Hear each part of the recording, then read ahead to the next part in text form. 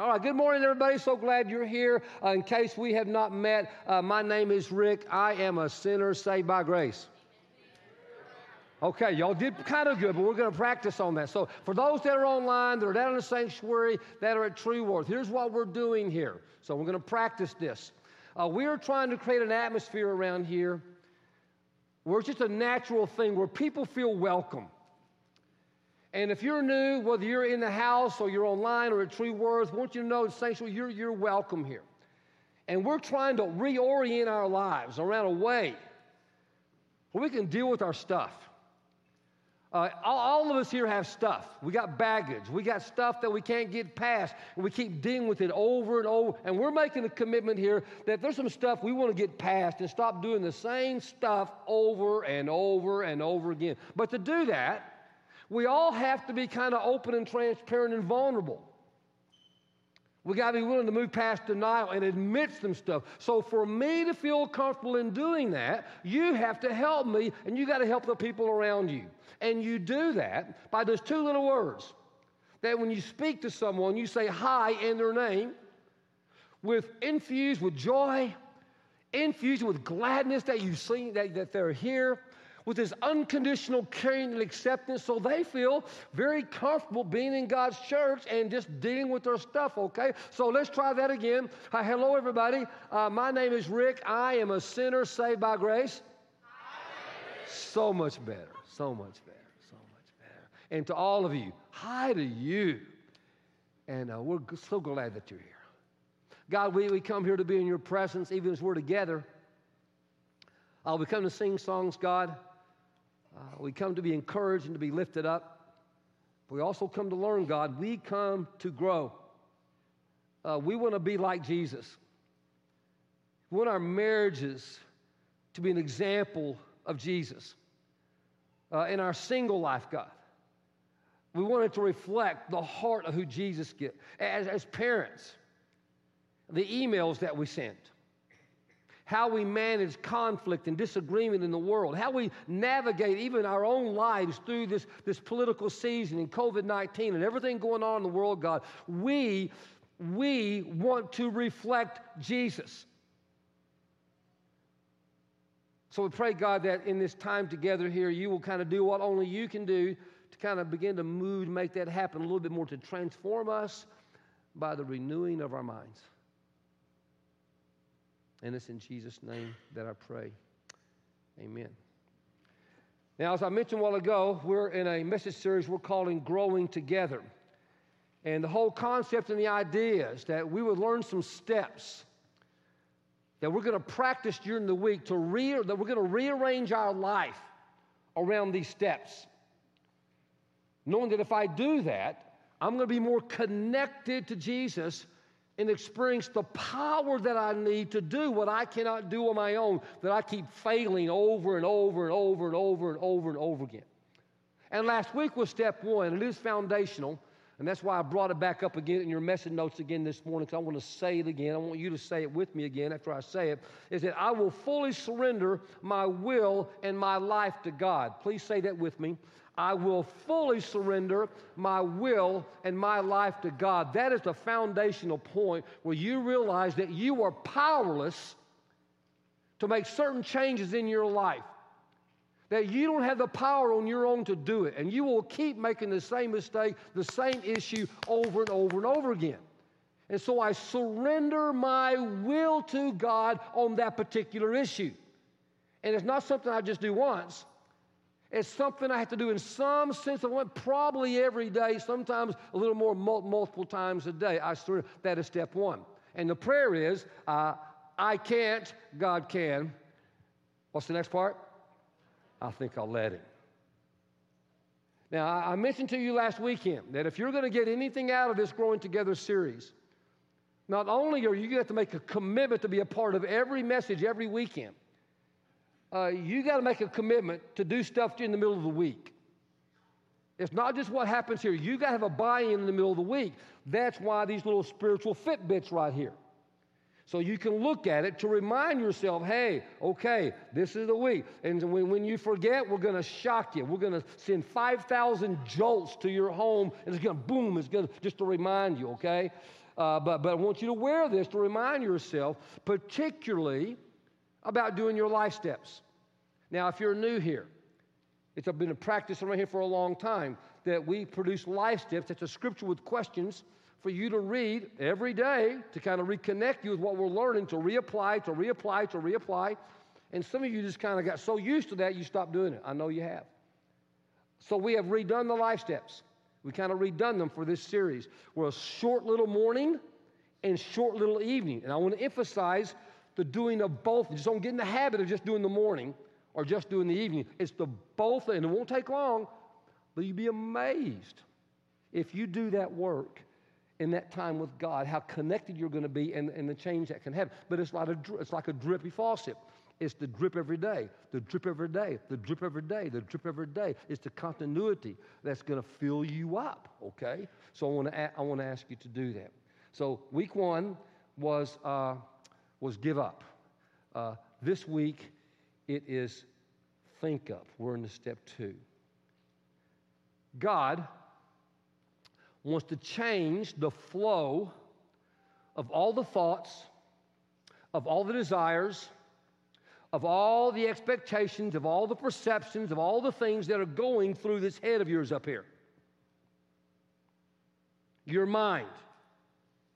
There is just a continual, unending flow of stuff going on in your mind. And we take it for granted. I am fascinated by the mind. We spent a whole 6 weeks in a series this summer called Mindset. And I'm fascinated how you and I are just oblivious to the mind and how we just abuse it and don't use it adequately. We just don't. If you have a race car and you have this high-performance engine, I know you're not going to put in low-octane, real cheap grade fuel into it. I know you won't. We got a guy at our gym who's a what do you call it? He's a sculptor. He competes in bodybuilding. That'd be a better way of putting it. And I know, because we have had conversations with him, he measures every little bit of food, what he eats. He records it. He's very careful, very diligent in everything that goes into his body. He even wakes up in the middle of the night to ingest protein at the right time that his body will absorb it to the fullest to get the maximum benefit. What he doesn't know, which he's about to, is that when his wife gets mad at him, and that happens, when she's fixing his lunch for him to take with him in the morning, when she's mad at him, she replaces the low-fat spread on his sandwich with the highest fat possible. And he's sucking it in. He doesn't even know. Sorry. I read this past week that if you have a cat, God bless you, I pray for you, is that every cat needs 30 different sort of nutrients to really be a healthy cat.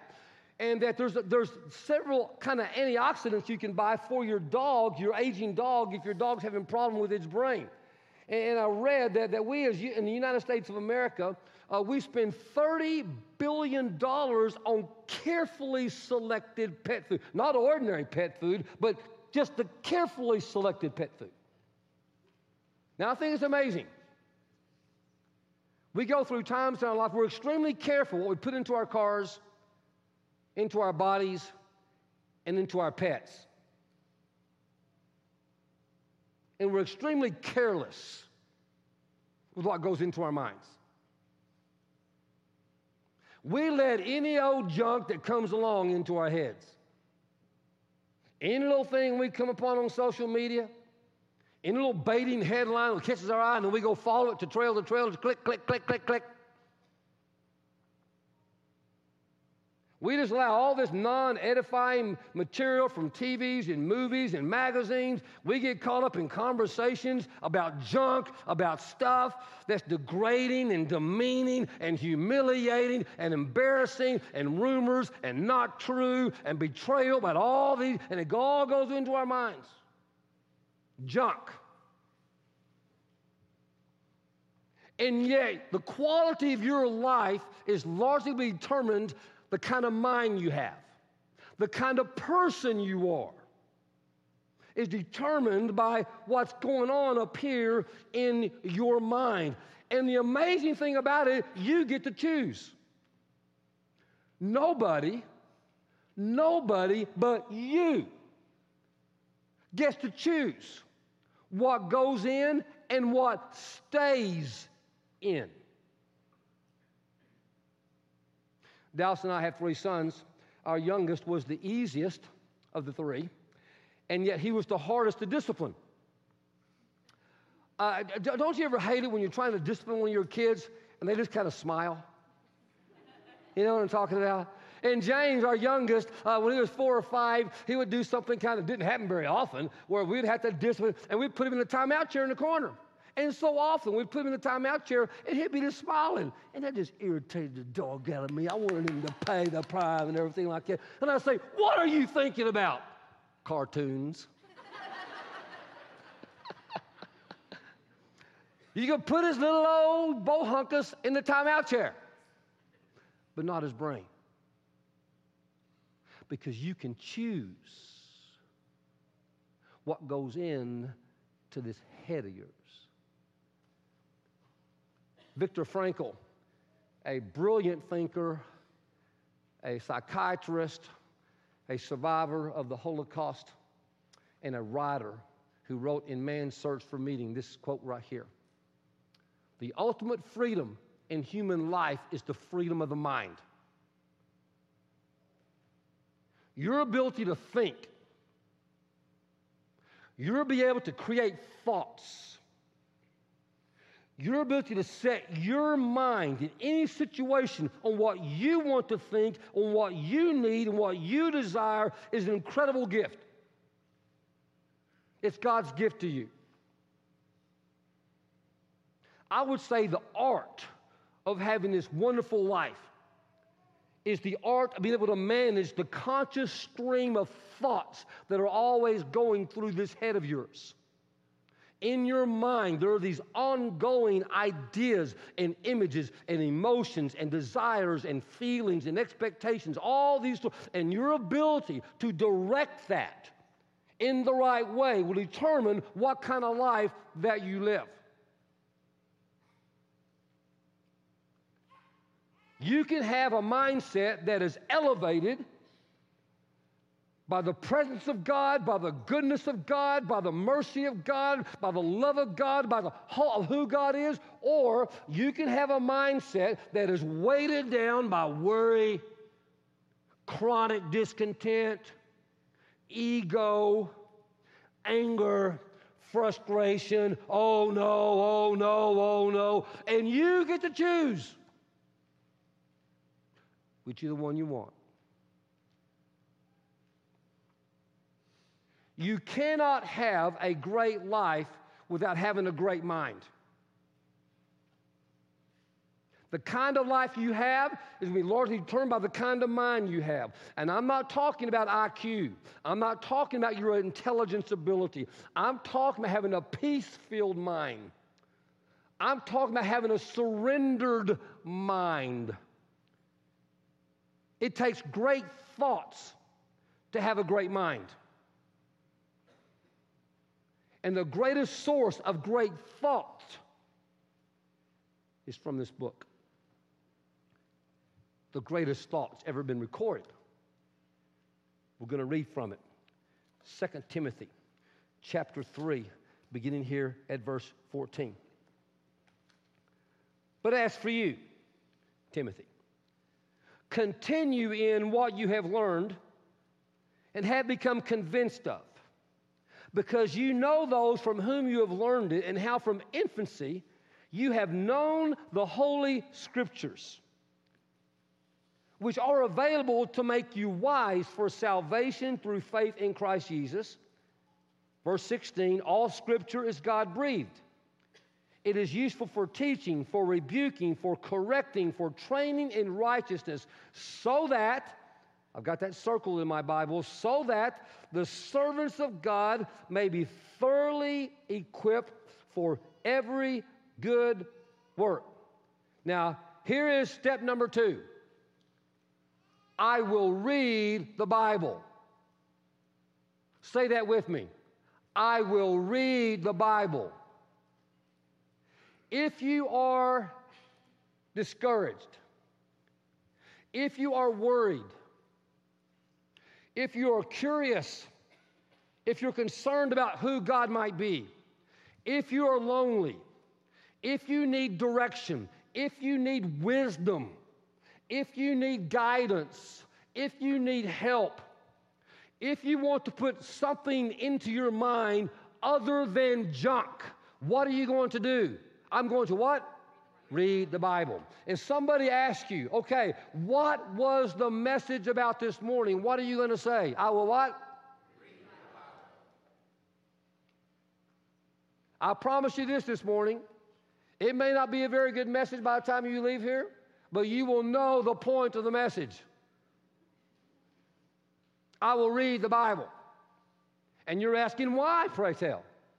Why would I want to read a book that's 2,000 years old, that originated in these crazy languages called Hebrew and Greek, been translated many different times into different kind of languages and understandings, talks about concepts that are foreign to our day and time and culture. They didn't even have the internet back then. How could they even have the Bible? Why would I want to read such a thing? A few reasons. Number one is, when you die, you may go to heaven. And you go to heaven, one of the people who wrote this book may come up to you and say, hey, listen, did you read my book? And you'll have to go, well, no, Mr. Malachi, I didn't, but it was just because it was in a bad place. I never stumbled across it. I guess it's pretty good, but no. But you know the reason I really think, the number one reason why I want you to read the Bible? Because God breathed it into existence. God breathed it into alive. And amazing, think about this. He did it without compromising the culture or the humanity of each of the author of those 66 books. To inspire you and me to read it, to learn about our story, and to learn about who God is and God's character is amazing. Why? Why would I want to read this book? Why should you and I open this thing as often as we can? Because this book generates life. This book creates faith. This book inspires people to greater heights. It makes the foolish wise. It makes the weak strong. This is the first book you want to read to a child when they're born. It's the last book you want to read to someone when they're dying. This book is so simple, and yet it's so deep. The early church fathers said that this book is incredible, so much so that a gnat could swim in it, but an elephant could drown in it. This book corrects the erring. This book inspires the daring. This book lifts up the despairing. This book humbles the overbearing. When you read this book, it worries the devil. And it honors God. And if you are someone who is lonely, this book will remind you there is love in this life and there's heaven in the next. And I promise you this, I promise you that there is no book, there is no greater book that will speak to you on your deathbed when you were dying and you were drawing to your last breath. There will be no book you want to hear read or spoken more than this book right here. And this book doesn't tell us how the world was created. It tells us by who and what for. You see, in this book, you discover your family. In this book, you discover your identity. In this book, you discover the enemy. In this book, you discover the calamity of your sin. In this book, you discover the royal pedigree of your identity as a child of God. In this book, you discover your eternal destiny as a citizen of heaven. And in this book, you'll meet Jesus. someone who mastered life, someone who defeated death. You'll learn about his teachings, his brilliant, incredible teaching. No one taught like Jesus. No one. The power to do miracles, you'll read about that totally changed families' life and legacies forever. And in this book, no other place, in this book, there are eyewitness accounts. Eyewitnesses saw he died upon the cross. Eyewitnesses saw he walked out of the tomb. And there's no other book where you can find that written down as people, I saw it with my own two eyes. Is there any wonder why people like William Tyndale and John Rogers and countless others did everything they could to have this book printed in languages and sent all around the world so everybody would have access to it? So many lived in poverty. They were persecuted. They were beaten. They were jailed to make this book available to everyone in the world. And to this day, about 95% of the world's population has this book in a language they can understand, and there's no other book in the world that's been made available like this book.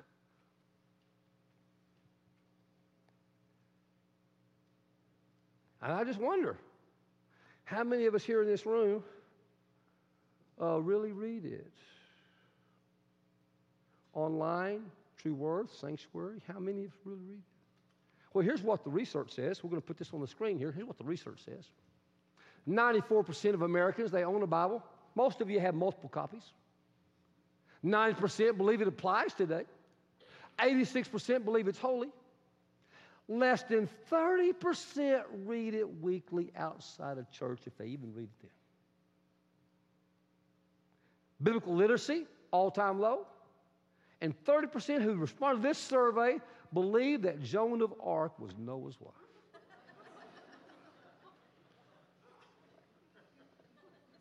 Be careful.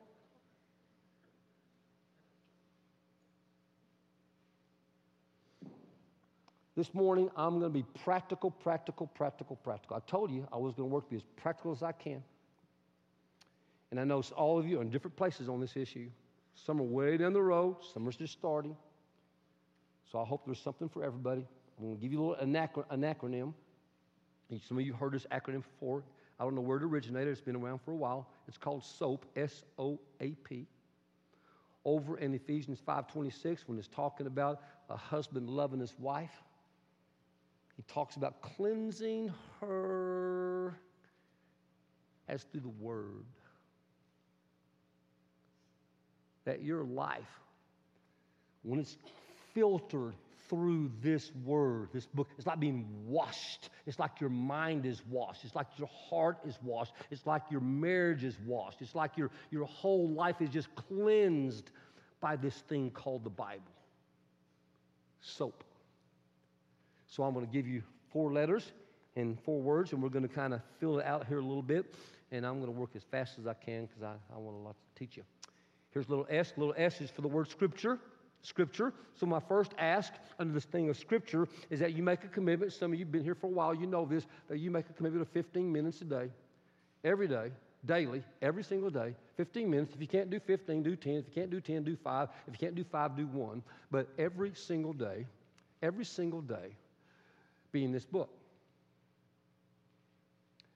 Every single day. Without miss. That's the challenge. Now, it's interesting the excuses that people have for not reading the Bible. Can you tell me what you think is the number one excuse for not reading the Bible? What is it? Don't have time. That's 4 times greater than any other excuse. The excuse, I just don't have the time. So let's think about that. The average American spends 6 hours a day watching a screen, and it's growing daily. Still, the number one screen watched is the TV, even more than the phone, still. All the research, but it's changing. And it's going up every day because you and I can't get enough of it, and everybody out there knows it, so everybody's going on the screen. Video, screen, putting all that stuff out there. And here's what all the research shows. That the more screen time you have, the weaker your ability to think gets. That's kind of scary during COVID-19 when you think about our kids and they're just sitting there seeing a lot of videos, right? It's kind of scary. Because the more just watching, receiving, your mind loses its ability to develop thought, to think, to create, to wonder, to discern and decide. And you just kind of take it in, and you don't think. We are binge watchers. Destroying this thing called the mind in many ways, the way we do it, for what purposes that we do it. Jesus was a binge reader. He knew the Torah. Jesus knew the what we call the Old Testament, the Hebrew Scriptures. He began his ministry 40 days in the wilderness, and every time he was tempted by the devil, he responded by the quoting the Scripture. When he was on the cross, he quoted Scripture as he was dying. Every part of Jesus' life. You know about this guy named Jesus?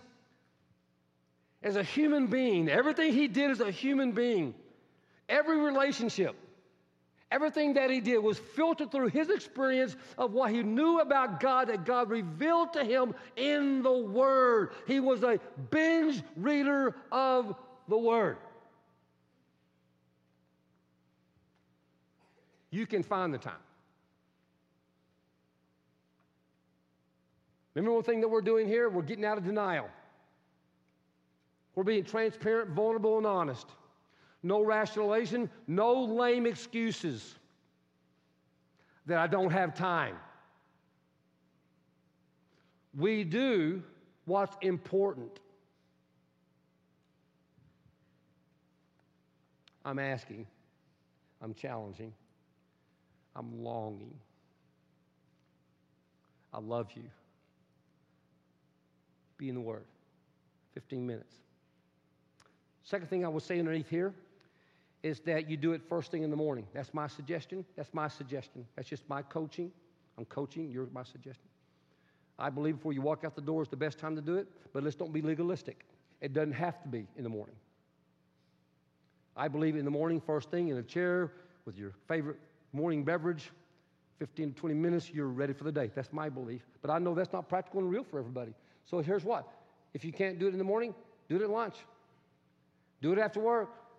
Do it on the weekends. Hey, if you don't like to read, listen to it while you're getting dressed and putting your makeup on. Listen to it while you're driving to work. Listen to it while you're working out. Listen to it while you're walking. Listen. Find somebody to read it with if you can't read it by yourself. Find someone that will talk to you. You can read it out loud together. Hey, you can read it on your phone. Read it while you're standing in line at the grocery store to check out. Read it while you're sitting at curbside, waiting for them to come deliver your groceries. You can read it. Hey, read it while you're waiting for the server to bring you a cup of coffee. Maybe you'll be nicer to your server.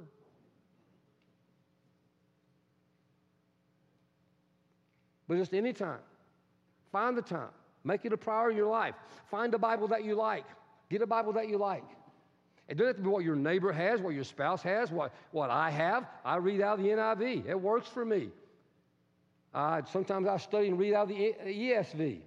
That's a great one too. There's many different translations. You got to figure out, but however God can work and speak to you, what your language, how you think, whatever. There are some bad ones out there, okay, but you can do the research on that. But have a Bible. And if you don't have a Bible, whether you're online or you're in the house, if you're in the house, here's my take. If you don't have a Bible, when you walk out these doors, you grab one off this shelf right here. You can do the same thing in the sanctuary. We have them right outside there. True Words, same thing. And you take it with you. Rip off a Bible from the church. And you're thinking, well, one of those safety team guys with a thing in their ears that follow you around all the time, won't they come up and kid me? What are you doing with that Bible? They probably will, but have a little guts and do it anyway. And then just beat them over the head with it and say, Pastor Rick told me to have this, you blah, blah, blah, blah. And it'll be okay, okay? Take it. And if you're online and you don't have one, let us know. You can't have access, we'll send you one. We'll pay for the postage. I don't care, whatever it takes. We don't want anyone to have the excuse, well, I don't have the Bible. We'll give you I would encourage you to find short passages of Scripture when you're going to read. That's why our life steps, I say start with the life steps. They're very short, just 2 or 3 little verses. Don't have a big chunk that you go, oh my gosh, that's just so much overwhelming. That's why we do the life steps that way. But if you're someone further advanced and you want to read more, I encourage you to find a little book. Start at the beginning and just very slowly work your way through the book. Instead of bouncing around all this, doing Russian roulette and Bible roulette and whatever happens, just have a plan, kind of read through something until you can, just short passages, short little, not heroic, something you can do. And then the question I'm asked sometimes, well, Pastor, I've seen you do this. Do I have to have a journal? Do I have to have a journal to read my Bible? So let's take a little poll here. How many of you hate journaling? Raise your hand if you hate journaling. Raise them high. You're in church. God knows. See, look out there. Look at all the people who hate journaling. Here's what I say. If you hate journaling, you know what my answer to that is? Don't do it. It's okay. You're not unbiblical or a heathen if you don't journal. I don't think Jesus journaled. I don't think Isaiah probably did, or Zacchaeus, or any of those folks. They probably didn't go online and order some leather-bound journal and sit down every day by it. No, the book that matters is not the book that you write. It's the book that God wrote. Okay? If it helps you, do it. If it doesn't, don't do it. Don't let that be the block that keeps. And here's the last thing I will say about this before I give you the next one. Don't make it work. Some of you just make it work. How many besides me had to take piano lessons when you were a kid and you hated it? Anybody besides me? You took piano lessons, but you just hated taking piano lessons. You know why I hated taking piano lessons? I had to practice 30 minutes every single day, whether I wanted to or not. And my mother would put the 30-minute timer on, and instead of playing the piano, I was just watching the timer. I cannot wait. The goal was to get finished, right? Get the timer off. And if that's how you're approaching the Bible, you missed a point. Don't make it work. Somehow in your own way, find a way that works where the Bible becomes interesting to you. You want to be in it, not just, I got to do it, okay? Next word is observe. Scripture, then observe. Be curious as you're opening the Bible. Notice different stuff. Just kind of, wow, I haven't seen it. Be looking for things you've not noticed before or how things came across. And I want to take away a myth. The myth is you got to be a scholar to understand the Bible. That is not true. That you have to have a master's degree, a divinity degree, or some sort of educational degree where you can understand the Bible. That is not true. Every one of the ordained clergy on your staff have a master's of divinity degree. It's part of the expectation, so you have some sort of credibility of their training and background to talk about this in some measure of intelligence, okay, have some kind of teach at a different level. And there are some concepts in here that require some scholarly work, no question. Every line of work does, Every important line of work requires some sort of scholarly work if you're going to excel in it. But for the most part, this book was designed for people who just want to grow and fall in love with Jesus. And there's nothing in there. There's plenty of stuff in there that's going to help you grow, so don't buy into that concept. I would encourage you to read it slowly. Read it slow and maybe read it out loud. Did you know when the Bible, early days, ancient world, the only way people heard the Bible is if they couldn't read it. They were illiterate, most of them. And it was written in languages they couldn't understand. Somebody had to read it out loud to them. And there's something powerful about reading out loud. When you read it out loud, it slows you down. That's the point. It slows you down makes you think about it in a different way. I would encourage that you read different things more than once. Instead of just reading past, you kind of sit there and stay in the same verse over and over and over again, such as I did that this past week in verse 14 of our reading today. It says, but as for you, Timothy, I'm in verse 14 of chapter 3, 2 Timothy, continue in what you have learned. Continue. So I'm reading that, and I read it over. Okay, continue in. I read that again. Continue in. Continue in what you have learned. Because you know who you learned it from. Who did you learn it from? Who did Timothy learn it from? And I just stayed there for a minute. He learned it from his grandparents, from his grandmother. You read the other part of the scriptures, you learn that Timothy learned what he knew about the Bible from his grandmother. I thought, wow. I learned the Bible from my grandmother. I sat in her chair, and I remember my grandmother reading to me John 3:16. and telling me as a little boy, that rocking chair is still in my mom and dad's house. Some of you have seen it here. It made me think about my granddaughter, Lennox. What am I doing to continue to pass what my grandmother shared with me to pass on to her? And you see, I just kind of stayed there by thinking that way. It took me to a place and increased these thoughts in my head that I wanted to act on in my life and made me think in that way. That's what the Scripture does. And then I started thinking, wow, I am so glad we have people in this church who willingly give up their chair in worship and go down the hallway to teach our little ones that Jesus loves them through this book. Anybody besides me glad that we have servants who do that? Let me ask that question again. Is there anybody besides me that's glad that we have servants who teach our kids about Jesus? Yeah! Yeah! That's incredible! And you guys just stop and pray and celebrate about that. And that we're continuing. Sometimes that can mean, okay, continue. That means, hey, just don't stick with it. Hey, Rick, when you get finished, you're not finished. Take what you read with you into the day. Take it with you. Just don't forget about it. Continue in what you've learned. Meditate upon it. Now, I say that word meditate, and some of you get the heebie-jeebies. Meditation. Hocus pocus stuff. Like you have a degree to meditate. Let me tell you what meditation means. First of all, how many of you are great worriers? You excel at worrying. Come on. I've got some worry, some excel. Okay. Let me tell you what meditation is. Meditation is positive worrying. What is worrying? You think about the same thing over and over and over and over and over. That just pulls you down and pulls you down and pulls you down. What is meditation? You think the same thing over and over and over again that lifts you up, that lifts you up, that lifts you up. That's God's word that does that. You meditate, you reflect, you meditate, and it lifts. There's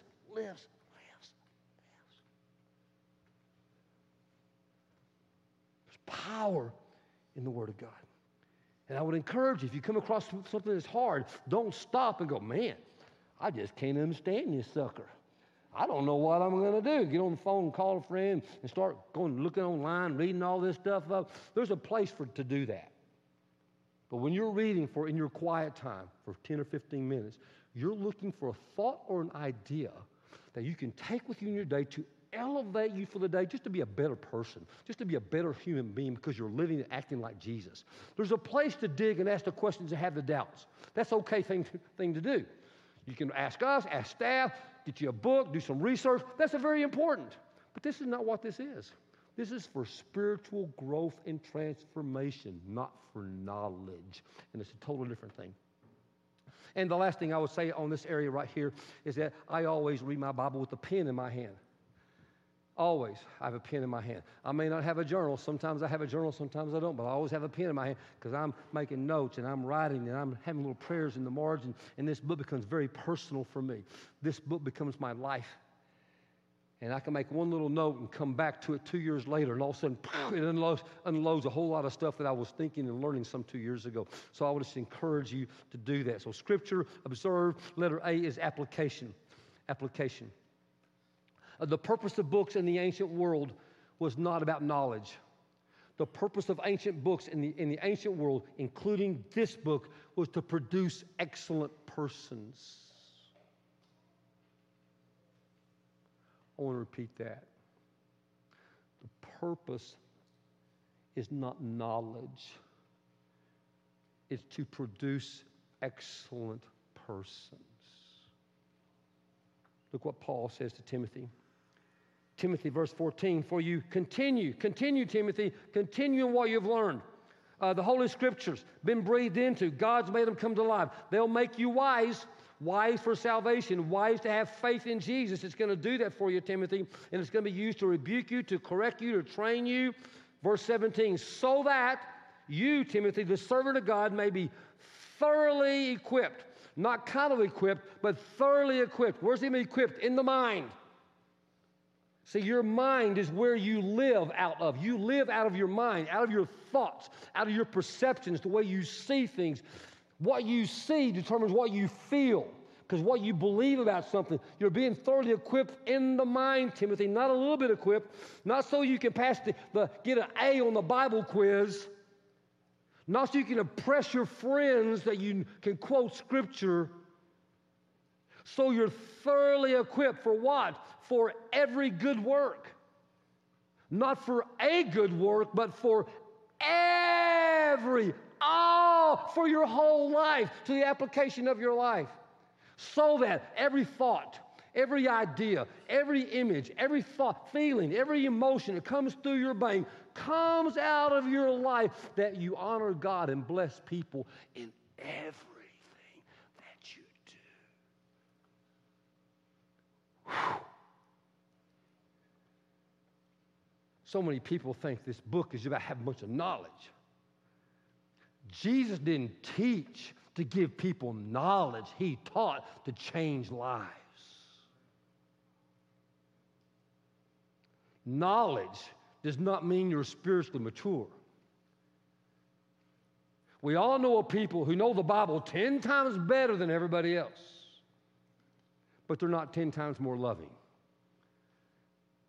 And may I suggest the measure of spiritual maturity is not how well you can quote this book, but how will you love people, period.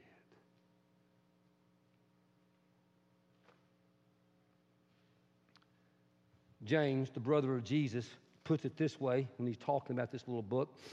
James 1, verse 22, he said, do not merely listen to the word and so deceive yourselves. Just do what it says. Duh. Do what it says. So someone tell me, if someone asks you today, what was the message about? I will what? And if they go, well, duh, everybody knows that. I mean, what kind of a basic message is that? You can go, well, yeah, but also do what it says. That's bonus material. Just do what it says. Yeah. AA says it this way. This is the way Alcohol Anonymous, they say it. Hey, just do the next right thing. Just do the next right thing. You know, you and I have to make about 35,000 decisions today. The mind just always cranking all these decisions. And sometimes you can be overwhelmed by decisions, right? Are you ever just overwhelmed? When you study Jesus, when he got connected in somebody's life, I want you to notice what he says. Just do the next right thing. To the person who was healed, he said, hey, just pick up your mat. Just start walking. That's all. Just pick up your mat and start walking. To the paralytic, to the leper, he said, just go tell the priest. Go tell the priest. Jairus' daughter, raised from the dead. Hey, just give her something to eat. Not go change the world, not go write a mission statement, not go do some big heroic thing. Hey, just do the next right thing. So you're reading this book. You close it. You go to work. Just do the next right thing. Send somebody a note. Say hello to somebody when you walk in the office. Be kind. Smile. Forgive. Serve someone. Go get them a cup of coffee. If you read this book, I promise you, and you read it, it's just going to inspire you to do the next right thing. Laugh. Forgive. Go outside and say, whoa, God, thank you, what a beautiful day. Send a prayer text.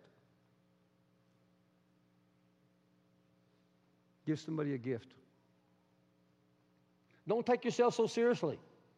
Go look in the mirror instead of going, I hate looking at myself. Hey, man, you are fearfully and wonderfully made, you good-looking thing, you.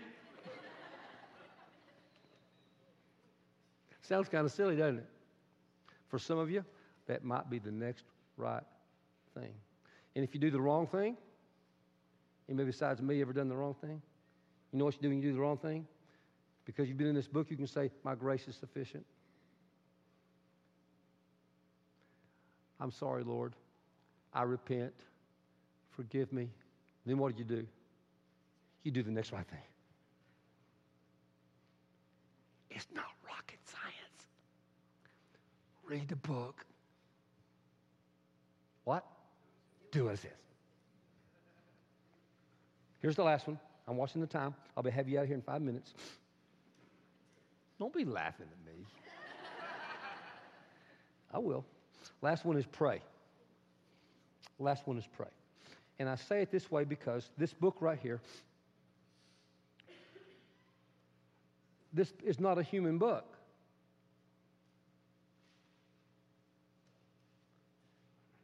No wonder you can't understand it. And it's not about understanding it. It's about being transformed by it. And you can't change yourselves. Only God can do that. So you read this book by inviting God to be with you while you read it, and you're listening for God to speak while you read it. And I pray even, especially toward the end, God, what do you want me to hear? What do I need to hear? Not what my wife need to hear, not for the sake of what do my kids need to hear, God? What do I need to go tell somebody else, God? What do I need to hear for me, God, to get my life lined up where I'm surrendering? Can I say something about worry? For some of you who worry when you're reading the book and you're worrying. Worry is a default. You will never, worry is your default reaction. You got to surrender worry so you can meditate on the book. You got to surrender. God, what do you want me to hear to elevate and lift me up so I'm not being pushed down by the world and everything? You got to pray and do that. But we're going to talk about prayer next week, so I'm going to stop right there. Now, this book right here, something happens when you read this book.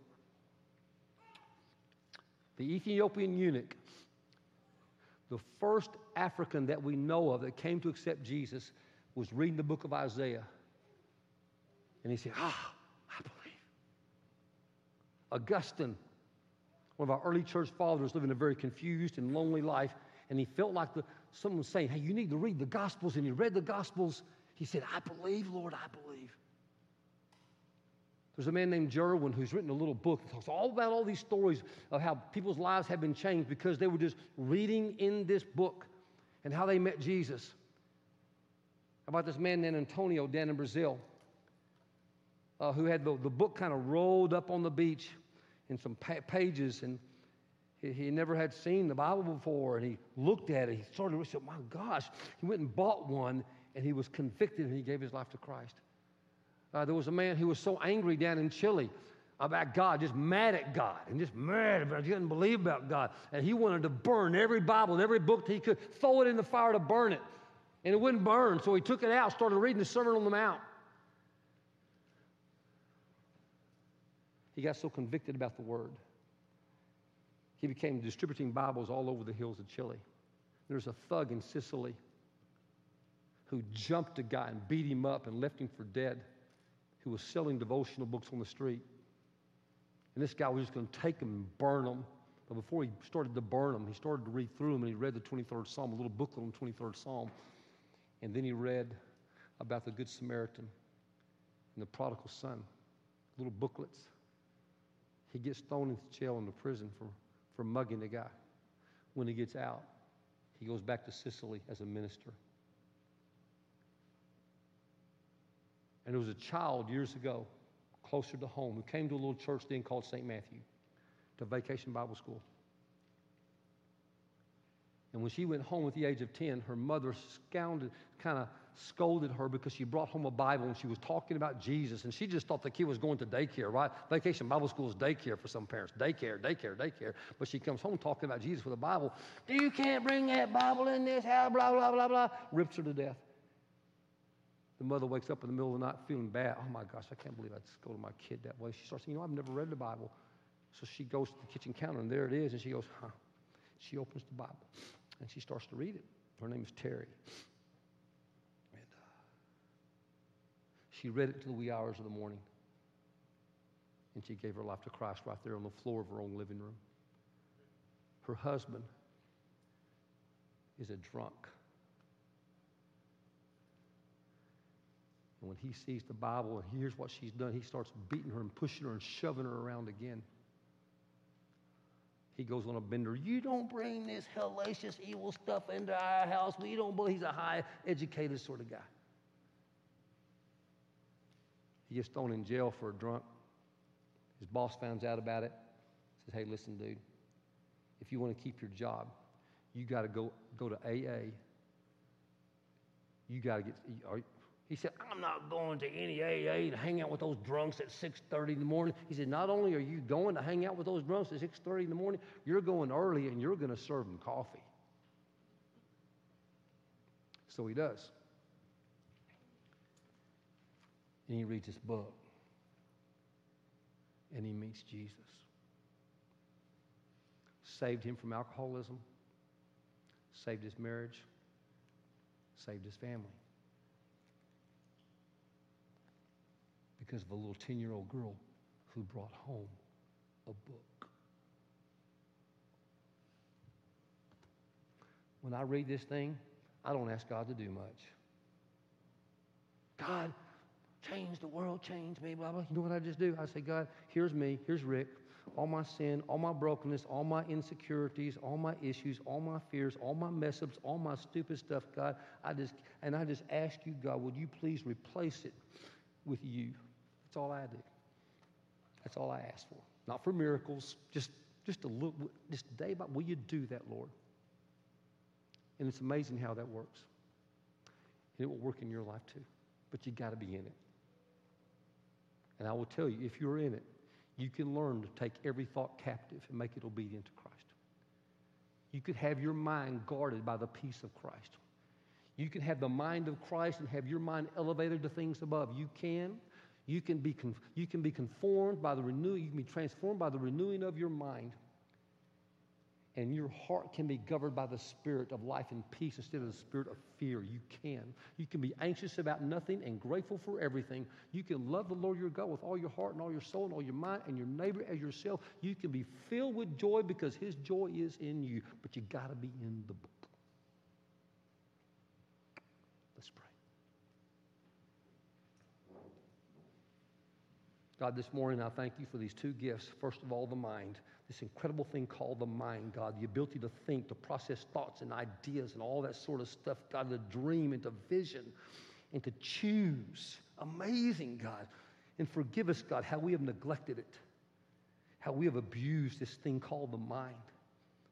Forgive us, God, how we've allowed it to drift into places it shouldn't go.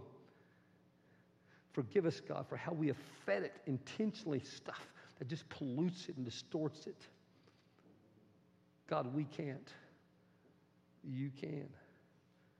We're going to let you transform us by the renewing of our mind with this thing called the Bible. We thank you for it.